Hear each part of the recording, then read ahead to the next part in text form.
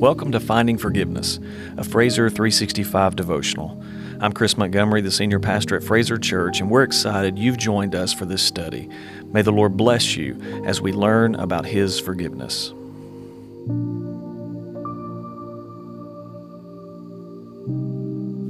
This is day 26 of Finding Forgiveness.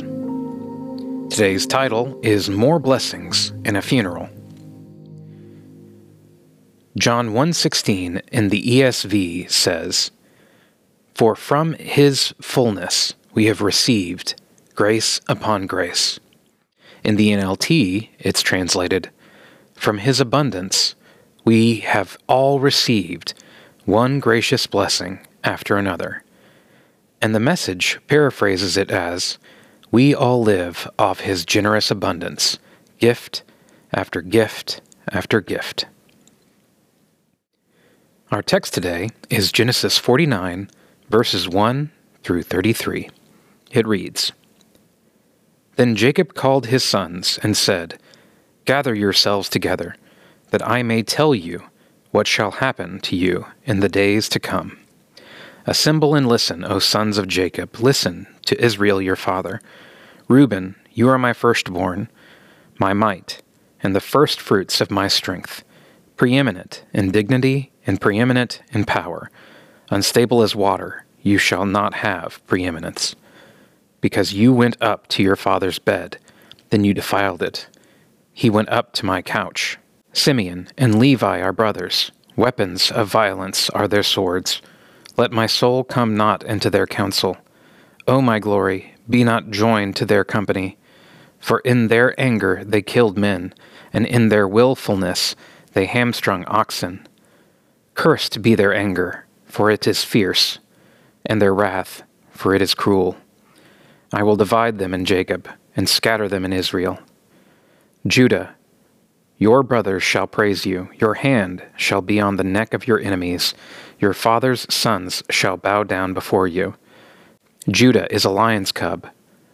From the prey, my son, you have gone up. He stooped down, he crouched as a lion, and as a lioness, who dares rouse him?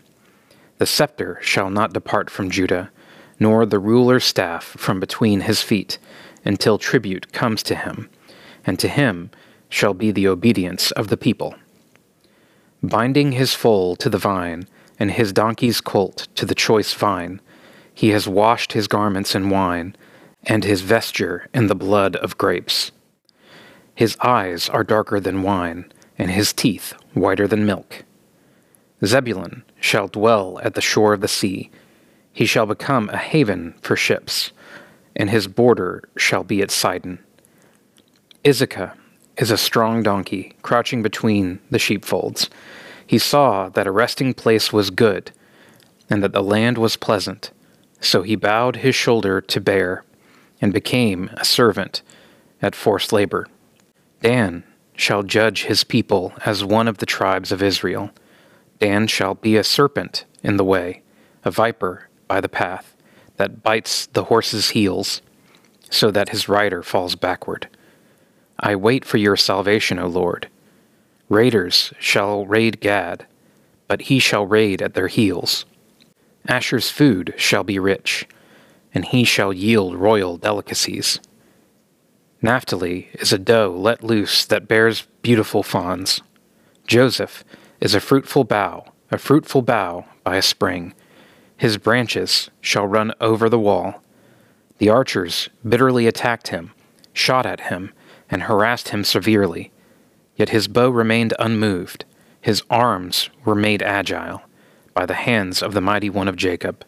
From there is the shepherd, the stone of Israel. By the God of your father, who will help you, by the Almighty, who will bless you with blessings of heaven above, blessings of the deep that crouches beneath, blessings of the breasts and of the womb. The blessings of your father are mighty beyond the blessings of my parents, up to the bounties of the everlasting hills. May they be on the head of Joseph, and on the brow of him who was set apart from his brothers. Benjamin is a ravenous wolf, in the morning devouring the prey and at the evening dividing the spoil. All these are the 12 tribes of Israel. This is what their father said to them as he blessed them, blessing each with the blessing suitable to them. Then he commanded them and said to them, I am to be gathered to my people. Bury me with my fathers in the cave that is in the field of Ephron the Hittite, in the cave that is in the field of Machpelah, to the east of Mamre, in the land of Canaan, which Abraham bought with the field from Ephron the Hittite to possess as a burying place. There they buried Abraham and Sarah his wife. There they buried Isaac and Rebekah his wife. And there I buried Leah. The field and the cave that is in it were bought from the Hittites. When Jacob finished commanding his sons, he drew up his feet into the bed and breathed his last and was gathered to his people. Some scholars say these verses contain the first prophecies spoken by man found in God's Word. Jacob begins with these words, Gather yourselves together, that I may tell you what shall happen to you in the days to come. If you compare Genesis 49 with the rest of Scripture, you will see how profoundly accurate these words become. Alan Carr adds the following, The details of Jacob's prophecy to each of his sons as they stood around his bedside were amazingly accurate. In fact, this passage has been a favorite of Bible critics. They cannot believe that these words were uttered before the events they describe took place. These prophecies and their accurate fulfillment stands as one of the greatest proofs of the inspiration of the Word of God. How did Jacob know these things would take place hundreds of years after his death?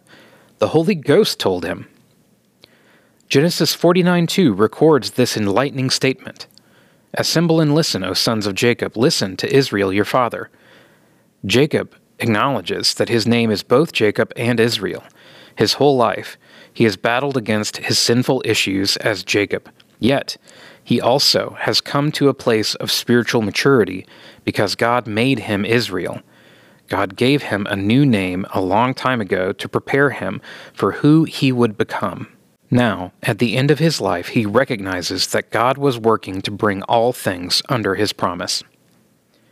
Jacob is now the 147-year-old patriarch of his family and has his sons all in one place. Now is the time for Jacob to both bless and pronounce judgment over each son. Their lives have been a testimony to either blessings or setbacks based on their actions. As a father, Jacob knows each of his children and is truthful in his assessment of each. This is a time of brutal honesty and straightforward love. John Phillips, who has written over 50 books on the Scriptures, has an interesting take on this text. So we see Jacob's sons gathered about his bed. We view the scene as the judgment seat of Jacob, and it prefigures the judgment seat of Christ. Lives are brought up for review, and rebukes and rewards are imposed. What has been sowed must be reaped. Hidden things are exposed and judged. Open things are praised or punished. There is a place and a kingdom at stake for each one, and each one is weighed in the light of that. Indeed, this is a beautiful picture of what our Heavenly Father has in store for His children. Are you living faithfully so your Father will say, "Well done"? Consider these questions. How would you feel if you were Reuben and heard these words in Genesis 49, 3-4? Reuben, you are my firstborn, my might, and the first fruits of my strength, preeminent in dignity and preeminent in power. Unstable as water, you shall not have preeminence. Because you went up to your father's bed, then you defiled it. He went up to my couch. In verse 22, Jacob says the following about Joseph. Joseph is a fruitful bough by a spring. His branches run over the wall. What are your thoughts on Jacob's statement concerning Joseph? One day, we will all kneel before Jesus Christ. One day, every believer will stand before the Father in heaven. How does Jacob's blessings over his sons motivate you to live for your Father's future blessings. Pray with me. Lord, teach us how to live with your plan firmly rooted in our hearts, so that we can live confidently based on what you say we will do in your kingdom. In Jesus' name, amen.